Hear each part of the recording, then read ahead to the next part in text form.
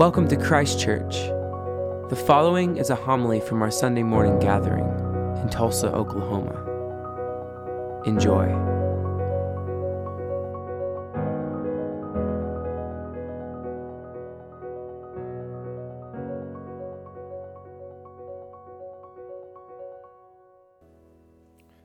May the words of my mouth and the meditations of all our hearts be acceptable in thy sight, O Lord, our strength and our Redeemer. Amen. Please be seated.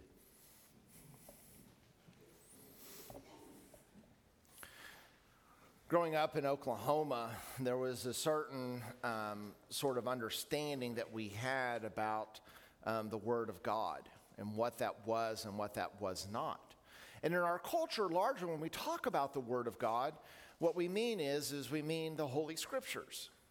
And while that is certainly one way of talking about the Word of God and referring to them as the Holy Scriptures, the Bible, it is not the only way that the tradition of the church has talked about what the Word of God is. We hear in today's reading from 2 Timothy. Timothy is has been a student of Paul. Tradition has it that Timothy was the first bishop of Ephesus, and Paul is writing this letter that is encouraging Timothy to remain steadfast in the teachings despite the appearance of false teachings in the church. So divisions and conflict within the church are happening at the very, very groundbreaking. This is nothing that's new for us. And Paul writes, he says, all Scripture is inspired by God, or God-breathed, the word that he uses, and is useful for teaching, for reproof, for correction, for training in righteousness, so that everyone who belongs to God may be proficient and equipped for every good work. So that's Paul's description of Scripture. That it is something that is breathed by God, useful for teaching, for reproof, correction, for training in righteousness, so that everyone who belongs to God may be proficient and equipped for every good work. So that's a lot of water for Scripture to carry. And one of the things that we have to, when we read this passage, we have to immediately understand Paul is not talking about the Gospel of Luke. It's not written yet. He's not talking about the book of Revelation. John hasn't had that dream yet. He's talking about the scriptures that we refer to as the Old Testament, and this is something I always sort of hone in on during our welcome class, that Old Testament does not mean outdated or old as in more, boy, that's old-fashioned stuff, but old as in this is the first witness to God that as Christians we believe points to Jesus Christ. Paul does not mean by God inspired that God faxed down the words of the Bible into in a bound book and just said, here, go take this to Kinko's and print it. God did not just email a PDF to Paul and say, hey, Paul, by the way, could you please print this out for me? What Paul means by inspired or God-breathed is that the Holy Spirit is at work in the people who are writing the Scriptures, and that the Holy Spirit is in work within us as we are trying to wrestle with these Scriptures.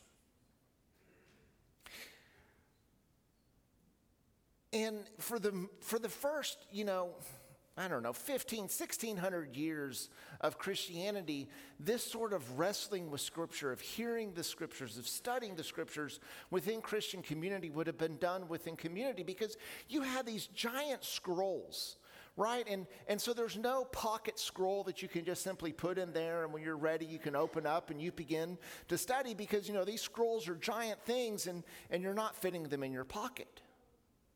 And scrolls were really expensive. I mean, I don't know if you've ever had to write out something by longhand. Whenever I write papers now and sermons, I always have preachers that are, a generation or two older than me who will sit there and go, well, back in my day, I had to do it on a typewriter, and if you made a mistake, you had to start over. They didn't didn't even have typewriters, right? They're literally paying somebody to write these things by hand, and so they were expensive. And so very few churches, except for the biggest and most wealthy churches, would have had an entire collection of the Holy Scriptures. Rowan Williams says this about the way that people learned the Bible. He says that people recited it to one another, that people prayed the Scriptures. They copied stretches of it out of memory. He says, and that's why there's sometimes faulty quotations in the Bible, because sometimes our memories aren't perfect. They assembled collections of Sunday readings so that they could sit there and understand the core story of the Bible. They used art like stained glass windows so they could remember the core stories. The Bible is not a list of instructions like it's a textbook. But the Bible does contain some history. The Bible does contain stories of our faith. The Bible also has poetry. The Bible has wisdom in it. And we instinctively know that when we read, say, down at the library and we go grab a mystery, we do not read that mystery from David Baldacci the same way that we might read a William Shakespeare play. Or even, pick I'm not a poet. I wish Don Dyer was here because Don's a poet and he would, he's always saying, here, go read this poet. But we know instinctively that when we read things in like a library in modern day literature, that we read them differently, but somehow we apply the same lens to Scripture when we should be reading history, different than story, different than poetry, different than prophecy. So we know that the collections of the books in the Bible are all different, and that we have to read them differently through different lenses. Now, if the Bible was meant for clear instruction, right? If this is a textbook and we're going to open the thing up and we're going to be able to figure out life's quandaries, I can guarantee you if that was true, Jesus never would have preached in parables. I don't know if you have ever tried to understand one of Jesus' parables, but some of them I'm like, Jesus. You think you could maybe provide a little commentary here so we could understand it? Right? Scripture is something that is intended to be wrestled with, much like the story that we hear in the Old Testament today about Jacob, who wrestles with God, and God breaks Jacob's hip. Which means that, Jacob's got to be a pretty good wrestler if he took God to that extent that God had to break Jacob's hip to finally win. But then, Jacob's name changes to Israel, the one who wrestles with God. And essentially, that's what we are called to do. One of the psalmists talks about meditating upon God's law or meditating upon God's word as a cow chewing on the cud. Anybody here grow up with cows? Okay? So cows chew on grass, and then they throw it up, and then they eat it again. Right? And the psalmist says this is how we're supposed to read Scripture. We're supposed to chew on it for a while. We might sit there and go, bleh, I'm not sure about that part. And then we start chewing it again.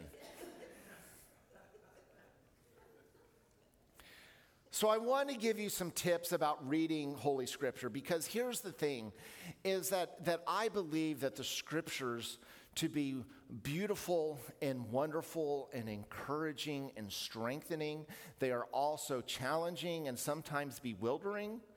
But I think that it is good for us as Christians to read the Scriptures on a regular basis.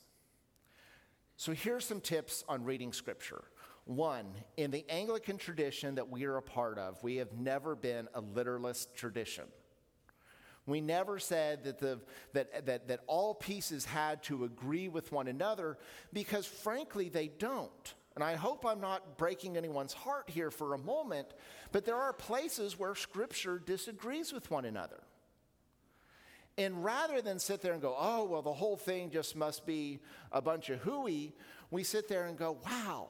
So even within Scripture, they're wrestling with the meaning of things. So with our high regard of Scripture, believing that this is the primary way in which God communicates to us about God, about salvation, about the nature of our creation, we are given the gifts of church tradition to help us understand and interpret those passages. There are people who are far smarter than me, like I turn to Rowan Williams, who can help me understand these passages. We have also been given God-given reason that we can use our intellect and our intelligence to help interpret these passages.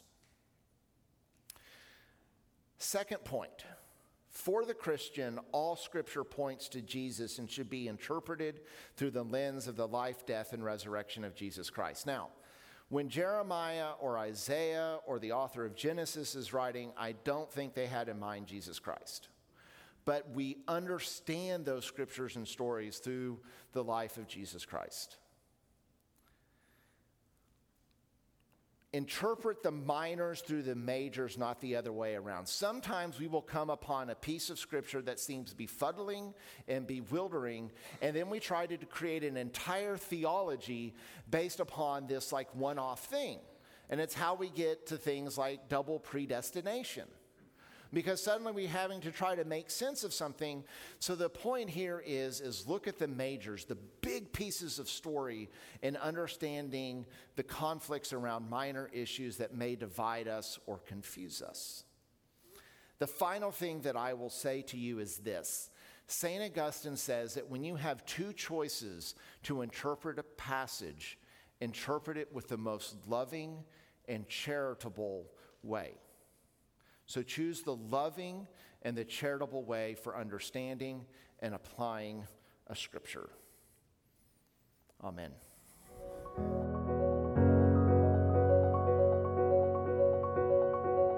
Thank you for listening. For more, go to christchurchtulsa.org, and peace be with you.